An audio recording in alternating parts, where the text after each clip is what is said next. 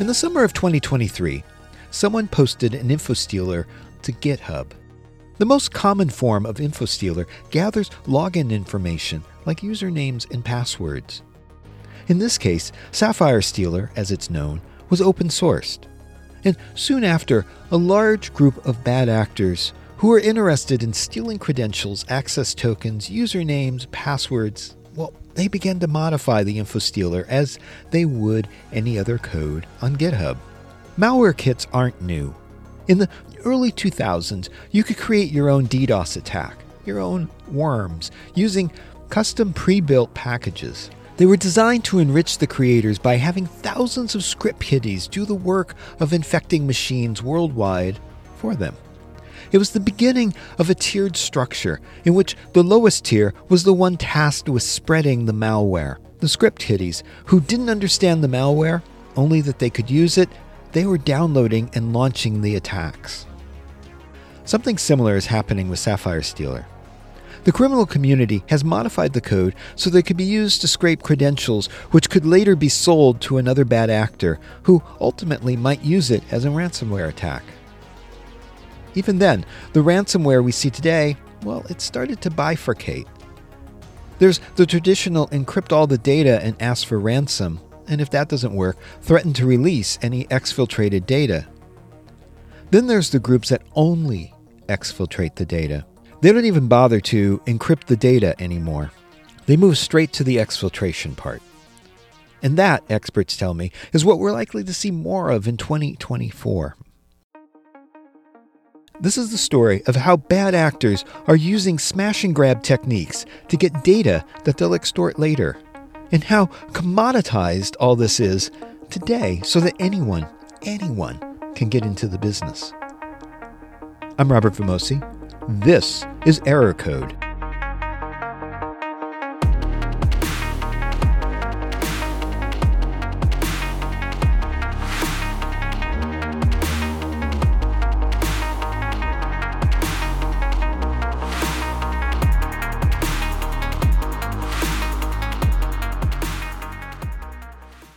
My name is Nick Biasini, and I am head of outreach for Cisco Talos.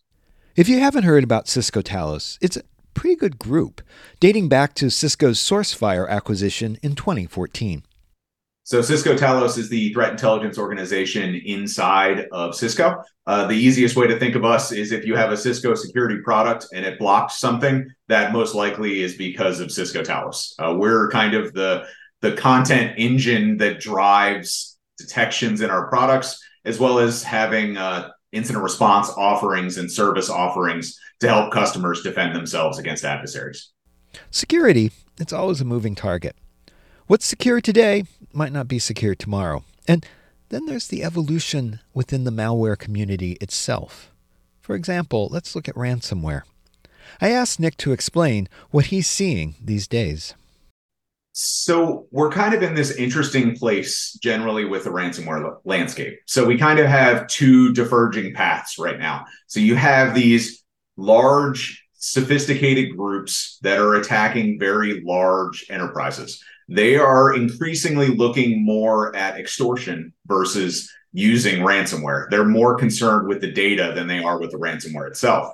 On the flip side of that, what we're starting to see more of is what I like to call kind of like actors standing on the shoulders of those that came before them. So you have all these actors that don't really have the technical capability to write ransomware themselves.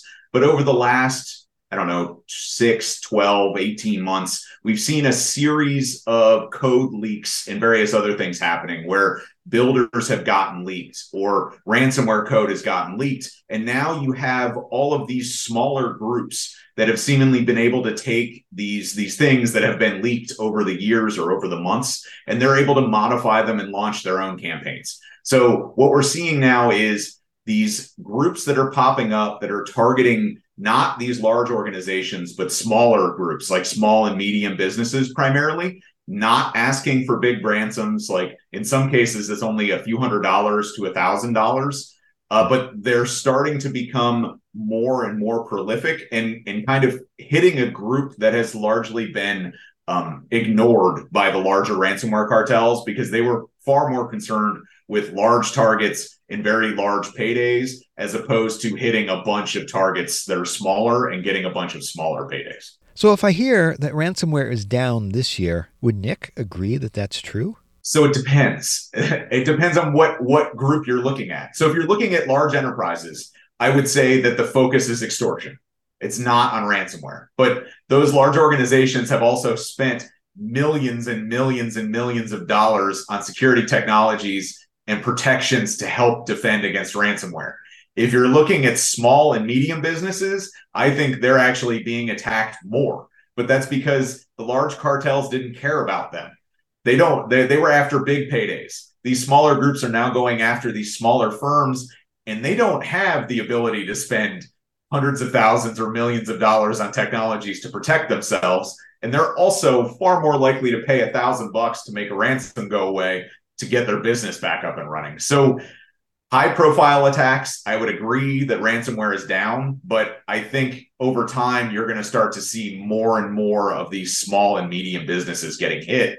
And more so, there's no reporting requirements for them, right? They don't have to tell people that they were attacked. These big organizations that are public facing have reporting requirements. These other ones do not. So it's much harder to get a quantifiable data on these small and medium businesses that are being hit because honestly, they don't have the security protections in place that everybody else does. So I want to unpack a lot of that. There was a period when ransomware would go in and it would encrypt very quickly just to shut down the network and to exact a ransom. So I'm a little surprised to hear that the trend today is on extortion and not ransomware. It seems like to copy the data off a system, there needs to be a longer period. So what we're actually seeing in the exfiltration space is a smash and grab. So what we've seen, and even in our own researching, we've seen like TA505 has built some tooling around data exfiltration. I think the tool is called Teleporter. And it basically allows them to run a single command on a box and it dumps every document of interest off of it. So it dumps every Word doc, every PowerPoint presentation, PDF, anything that could remotely be interesting is dumped off immediately. So it's literally one command done per box. They just run a command and dump everything. They, after the fact, go through what they got. So it is very much a focus on exfiltrating data quickly. The reason being, and there's a couple of paths to this. One, data exfiltration does not nearly require the level of access that is required to do large-scale ransomware distribution. So if you're going to distribute ransomware across an enterprise, you're likely going to need to be sitting on the domain controller or have domain admin access in the environment. To find and exfiltrate data, you do not need that level of access. So it is a lot less noisy and provides less avenues for detection. The second side of this is these groups in particular are hitting very large organizations. At this point, most large organizations have mechanisms in place to roll back ransomware infections. There is no rollback from data exfiltration. If the data left your network, it's gone. There's no way for you to roll back from it. So there's not a lot of added pressure that you're going to put on a victim by ransoming their data. If you've already exfiltrated their data, you've already put an undue amount of pressure on these victims. Deploying ransomware is just an annoyance to them. So from their perspective, it's like, why do I need to go to that step? So these criminal organizations, they're capable of storing data while they're extorting the target? Yes, they exfiltrate the data remotely immediately. So it's like the data's gone. As soon as they're on the box and they run that command, the data's gone. It's already off box. So they have all of this data stored remotely. That is not an issue for them. They're dumping terabytes of data at all times without much concern. Storage generally is cheap, so it's not a big deal for them. So maybe we shouldn't call this ransomware anymore. Maybe we should call it extortionware. Well, so you're still being ransomed. It's just a different type of ransom, right? They're ransoming your data in a different way. It's not that we encrypted, it's that we stole it. So we're holding it ransom, except instead of you holding it ransom in your network, we're now holding it ransom on our network, if that makes sense. So I imagine in the negotiation process that they would reveal that they're actually having some of this data. Yep, that is exactly how it goes. It's like here's a sample of what we have. here's a couple of emails or a couple of documents or whatever the case. In some cases, they'll be like, if you want a specific file, like if they, depending on how much data they have, like if you want me to provide you a specific file, give me the file name and I'll go find it for you. Like that is the level, depending on the level of compromise that you're talking about, that is the level of detail they can provide. So I was originally pitched on this idea that we were going to talk about the rise of criminal hackers in Southeast Asia, not the Lazarus Group from North Korea. I was told we'd be talking about maybe Vietnam and some other Southeast Asian countries. Well, so you kind of have to look at it as two divergent paths. So the groups in Southeast Asia that are doing the low value things, they don't care about extortion. They're not concerned with extortion at all. They're doing pure ransomware plays at this point. We're not seeing any extortion capability out of them. And the other thing to keep in mind is just because to us, a few hundred or $1,000 is not a lot of money, does not mean that the people in these regions where they're operating, that is a significant amount of revenue. And if they're able to do that, repeatedly, they're going to have a very, very healthy income off of this activity and be able to live comfortably in these countries. So it's kind of a different, like one is very much driven on very large organized crime where they're launching large attacks and expecting huge payloads. And another one is someone who's making a living deploying ransomware effectively in small scales, but in where they live, it equates to a very large amount of money. If I heard Nick correctly, the larger organizations are moving toward the exfiltration and extortion. And these smaller groups, say in Southeast Asia or somewhere else, they're still doing the traditional ransomware. And to do that, they're using the breadcrumbs from leaked ransomware, and they're cobbling it together as opposed to, writing their own ransomware. Exactly. Writing ransomware is very hard, but taking ransomware that's already written and modifying a little bit is a much, much lower bar. And that's what we're seeing is there's a lot more actors able to clear that bar than there are that can actually write ransomware from scratch. So Vietnam, it's had some malware in the past, and I guess that shouldn't surprise me. Are there other Southeast Asian countries that Nick is seeing ransomware coming out of? So that entire region has a lot of actors in this space. This particular time, the actor was nice enough to tell us the hours that they worked. So it made it a little bit easier to try and narrow down where they were located. But yeah, that entire region, because of the nature of this activity, it opens the door to a lot more actors. So right now we see activity in Southeast Asia.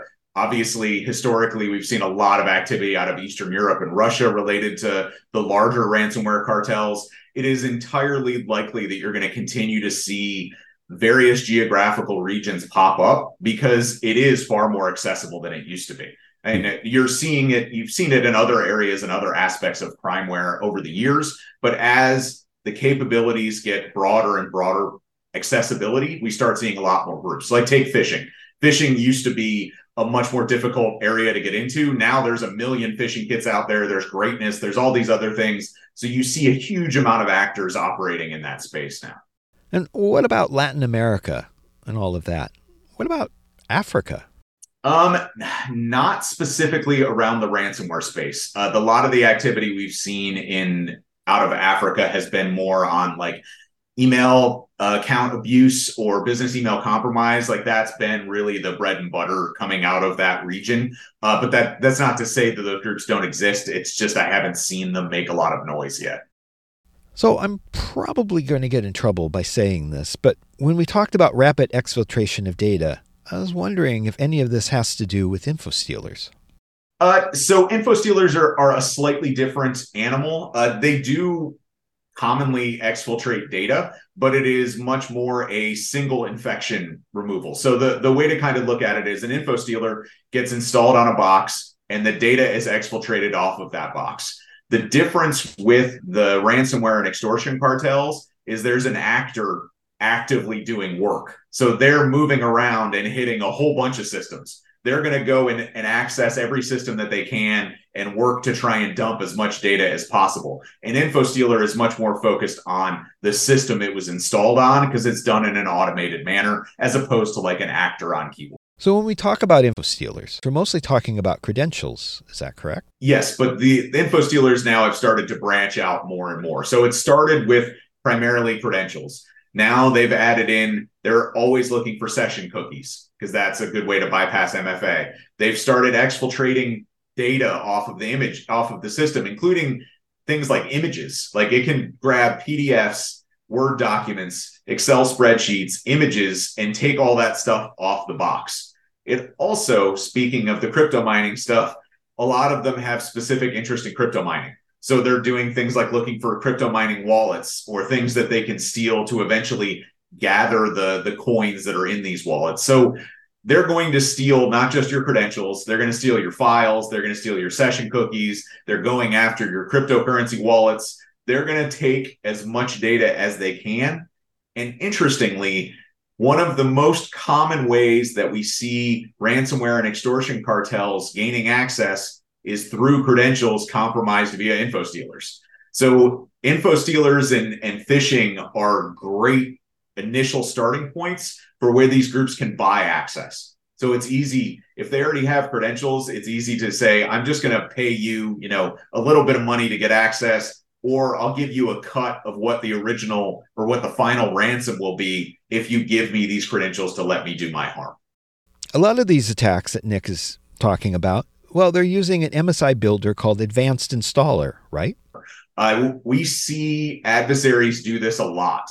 So Trojanized installers are a great way to get people to install things, and then hosting those Trojanized installers in a variety of places. We've seen it in malvertising where it shows up in things like web searches. We've seen it show up on like illegal file sharing sites. We've seen it show up in like Discord channels and various other places for people to download. So they have a variety of mechanisms to try and deliver this, but it's very appealing, especially when you have, software that costs thousands of dollars, and then you have someone saying, hey, here's a free version to download. A lot of people are going to be like, well, I'll check out the free version. What's the worst that could happen? Not realizing that they're installing something malicious on their computer. Okay, so the bad guys, they're Trojanizing the app so that, say I'm an architect and I've got this big project coming up and I need to use a particular app. So I download some CAD software and it starts crypto mining. Am I going to notice that? I mean, isn't there going to be a performance decrease with all of that? It really depends on the sophistication of the actor. So One of the things that we've seen is things like making sure that the screensaver is active, or making sure that you cap the capabilities during certain hours. So like, I'm only going to mine at night because I know that you're likely to work during the day and you're less likely to work at night. So it largely depends on the sophistication of the actor. Some actors do not care. Like they're just going to throw whatever they have at it as quick and as much as you possibly can. Other actors are a little bit more careful. In this particular case, we don't have a lot of visibility into how careful that they were being, but you're right. In a normal case, if a user installs this, now the caveat is if you're installing a new piece of CAD software, are you sure it's the CAD software that's doing it or the mining that's doing it? That is almost the genius in doing this, is you're already downloading something that's going to heavily impact your GPU. So are you sure it's not just the new application that you downloaded, or is it the crypto miner in the background that's doing the bad things? Okay, crypto mining is interesting. You need a lot of compute resources in order to mine a coin. So for crypto mining to target verticals, that makes sense to me. For example, say you want to go after architecture or engineering firms. Why? Because they'll have a lot of GPU capabilities. And I can see where it makes sense that maybe they would be attacked first.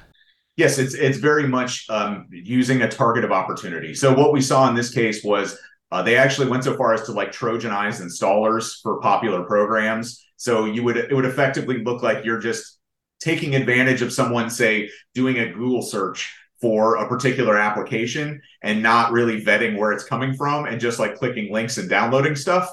That is where we'll commonly see this type of activity pop up, but it is very purposeful. I mean, the software that they're targeting is designed to be used by individuals that are likely to have big GPUs attached to their computers. And from a mining perspective, that's where all of your revenue comes from. If you're able to hack a computer that has a massive GPU rig and leverage that to mine, you're going to make a ton more money than if you end up just infecting random people that just have basic computers or like a an older person that doesn't game or have any type of design software, they're going to have very limited throughput related to what they're able to actually make revenue wise. So I would think that gaming would also be included. Well, it depends on targeting. So some of that may be, again, you talked about the impact that you would see to users. Gamers game at all times of the day and night.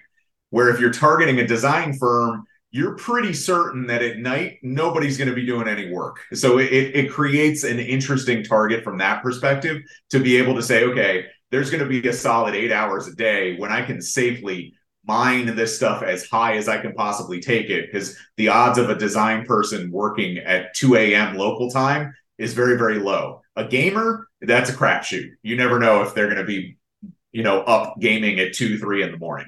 So crypto mining, it's still kind of a question mark in a lot of people's minds. They hear it, but they don't necessarily understand it. So basically, it's resolving a bunch of computational challenges to create not even a coin, it's a fraction of a coin. Yes, that is correct. Basically, they crowdsource the large amount of CPU required to do the mathematical computations that you do. And as a payment for that, you're given fractional pieces of coins as they are computed and delivered. But in this case, you're not actually given the coin. The attacker gets the coin. Yep, absolutely. So basically what they do is they crowdsource their own CPU, GPU pool to use, which then gets applied to the mining or the actual mining pool and the computations that are done. So, typically what you do is you connect up your own computer and you use that as a way to do this. They just cast a much wider net and compromise a bunch of computers and then connect all of those computers using their unique identifier to be able to steal the revenue associated. So to mix a term, it's kind of like a botnet that's creating these coins. Yes, it's a botnet that requires zero management. So that's the whole thing with this is basically if they install it and it's running, then that's all they do most of the time. They don't care. Like they don't care about the system. They don't maintain access to the system. You clean it up and stop mining. There's not really an easy way to put it back on. They just keep compromising boxes and dropping miners and then letting them go off and do their own thing. So it's an interesting payload from that perspective in that it doesn't require care and feeding and additional access. So they can just kind of set it and forget it effectively, for lack of a better term. So there are a lot of different flavors of cryptocurrency. Is there one in particular that's taking advantage of this?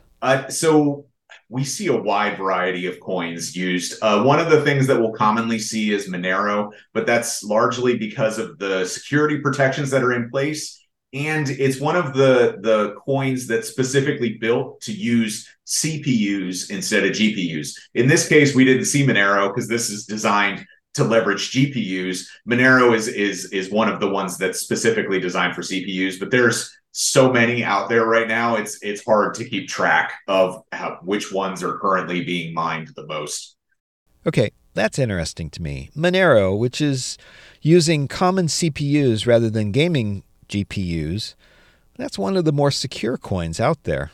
So Monero is the one that we see most often, but that's because I'm looking at it from a malicious standpoint, and most campaigns are targeting CPUs. So they're not looking for those specific computers or GPUs. So from my perspective, I see a lot of Monero, but that doesn't mean that there's not. Like Bitcoin is the most well-known and the most valuable. So that continues to be probably the most widely mined, but it also requires the biggest amount of commitment to be able to get revenue out of it. So we don't see adversaries using it all that often anymore.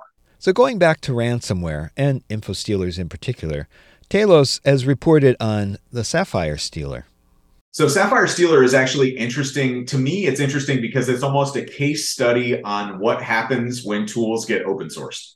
So in a weird thing, we basically were able to see when Sapphire Stealer was open sourced and published on GitHub, and then watch actors pick it up and then start modifying it to their own whims and needs. So we see this initial InfoStealer be published online and made available, and then we start seeing people pick it up and they start adding features. Like somebody adds the ability to use Discord webhooks as an exfiltration method, or use another mechanism to do various types of communication. And it really shows how adversaries don't necessarily write code from scratch, but how quickly and willing they are to pick up what other folks have done and modify to their own needs. It actually dovetails nicely into the previous conversation about what actors did with the ransomware that's leaked.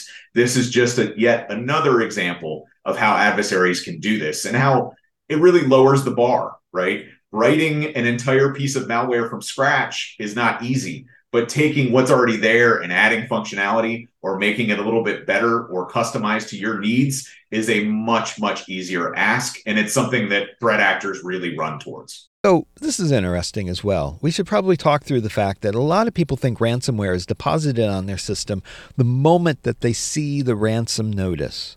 In reality, it's been on their system for several days. Actually, more likely than not, it starts with a different attack.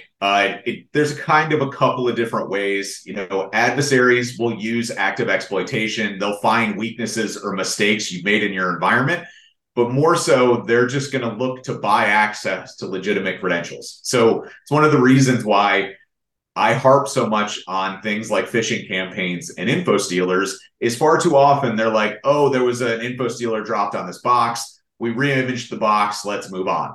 The problem is there was a whole bunch of credentials that were exfiltrated off of that network when that initial infection occurred. And what we see is those credentials make their way into marketplaces or forums where threat actors can buy them.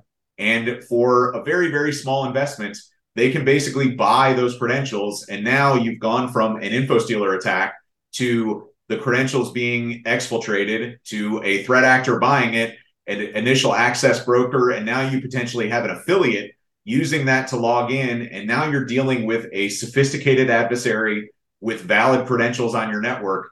And those are the actors that are going to be exfiltrating data and eventually dropping ransomware. So it is very easy to go from something as simple as a phishing attack to actually having ransomware deployed because the credentials change hands and end up in the hands of an adversary that can really do damage. And these pieces, they don't have to be connected. In other words, there are people doing phishing attacks, and there are the info stealers and so forth. But they're not all related, right? No, not at all. And a lot of criminals don't want to get their hands into this ransomware landscape because there's lots of law enforcement attention and risk associated with it. But they will gladly help feed it to generate their own revenue. So if they're running a bunch of info stealer campaigns and they have huge amounts of credentials, they will gladly sell those credentials to other folks for them to go do their ill-gotten gains. And it gives them kind of a level of abstraction. So they're not actively logging in, doing the ransomware deployment, but they're still benefiting from all the revenue that's out there. Because let's be honest, when you're talking about at least tens, if not hundreds of millions of dollars, you're going to get the attention of a whole lot of criminals when you start throwing around that kind of money. So you mentioned law enforcement attention. I'm wondering if putting large financial bounties for any information associated with certain criminal attacks has sort of put pressure on the industry to break it up. Not particularly. So it's kind of a weird landscape because most of the actors in the landscape don't at all expose their actual identity, but they very heavily rely on their monikers and their kind of reputation in these environments. So they're typically very good about protecting their behind the scenes identity, but they need to maintain those same presences, the same names, the same handles, because that's where a lot of your clout comes from, right? How respected you are in a community has to deal with who you are, what your reputation is, and what you've done. So it doesn't really motivate them by exposing information. Like I haven't seen a huge amount of movement behind the scenes. Obviously, if someone's name gets exposed publicly, they will tend to get very nervous. But in a lot of these organizations and a lot of these individuals, it's not like they have to worry about someone bashing in their door. Right. They're kind of operating in a space where, man, it sucks that I can't go travel to these countries, but I'm not really at that much of a risk of actually being arrested, if that makes sense. I'm just thinking about high profile arrests, say of REvil or the fact that Conti blew up. And now we have smaller players out there in the field. There's definitely a fracturing going on. Again, the bigger issue is these very large groups attract the attention of law enforcement. It's not so much about like the individuals. It's that realizing if you're attached to this big brand and you start compromising all these victims, a bunch of law enforcement is going to come after you. So there's not a huge amount of value in trying to maintain this big brand. And on top of this, behind the scenes, the affiliates are the ones that drive the TTPs. The TTPs are tactics, techniques, and procedures that we see in an attack. MITRE ATT&CK is one framework which attempts to identify all the tactics, techniques, and procedures that we have seen so far and map them to particular threat actors, even to particular industries, so that security teams can look for these signs of impending attack. Now, what Nick is saying is that these TTPs are for hire, and not necessarily associated with one APT or another.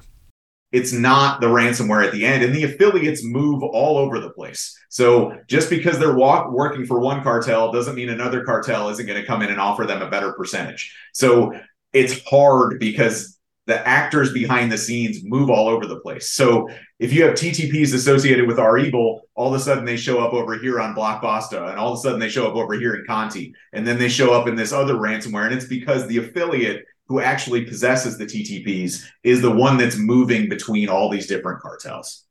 So that must make it hard. I mean, we all talk about identifying APTs and giving names to groups and such, but if they're all shifting around, then they're all going to be different, right?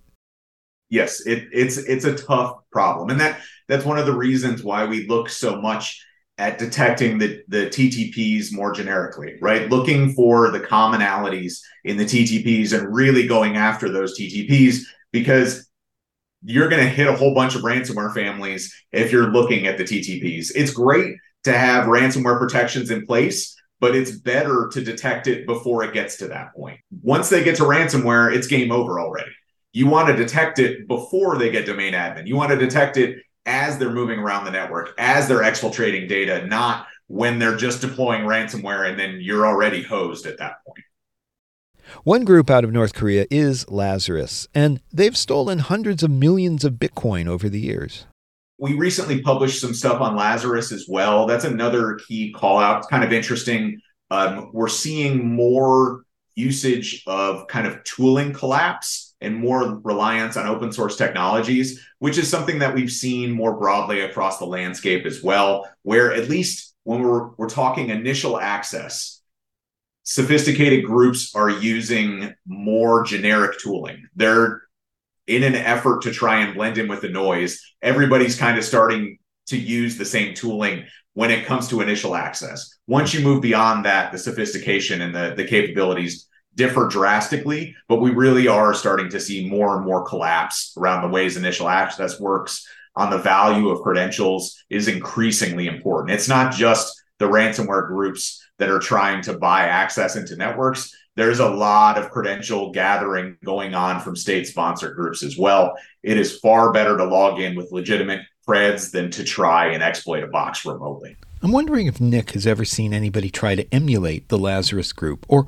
any other more famous APT, using their TTPs to suggest that it's a state-sponsored attack, when in reality, it's just a bunch of criminals. I haven't seen that particular example. If you go back a few years, there was like a Olympic destroyer where there was a whole bunch of false flags that made it look like 3 or 4 different groups. We have definitely seen that type of behavior where it's like, I'm going to throw TTPs in there that don't make sense because I'm trying to kind of cloud that attribution. But that's the reason why they're using those same open source tooling and things now, is it's like, wait a minute, this is used by these 5 criminal organizations and these 7 state-sponsored groups. So how do I know who's operating? I won't until it gets further down into the infection.